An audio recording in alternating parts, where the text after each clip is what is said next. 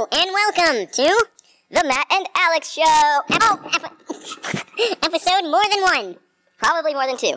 And most definitely more than three. So anyway, we come to you today from the North Forsyth gym. Apparently it's Erder's gym. Yes? Seeing as there's no A or D. Well, there's a D, but there's no A or I. Indeed. So it's the Erder gym for wrestling. Moving on to the topic of today's show. Oh! It is not almost falling off the cart, however. Which is happening right now. We are on a cart. I'm on a boat. Okay. We are going to be discussing foam circular cylinders. Well, they're like foam pads that can be stored in a rolled up roll of circular, cylindrical red tape. And you can attempt to walk on them. If you're cool enough. Which we're not, apparently.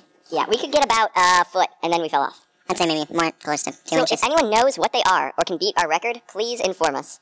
By calling this number, 1-888-888-888-2. Or our toll-free number, 666-666-6666. 3.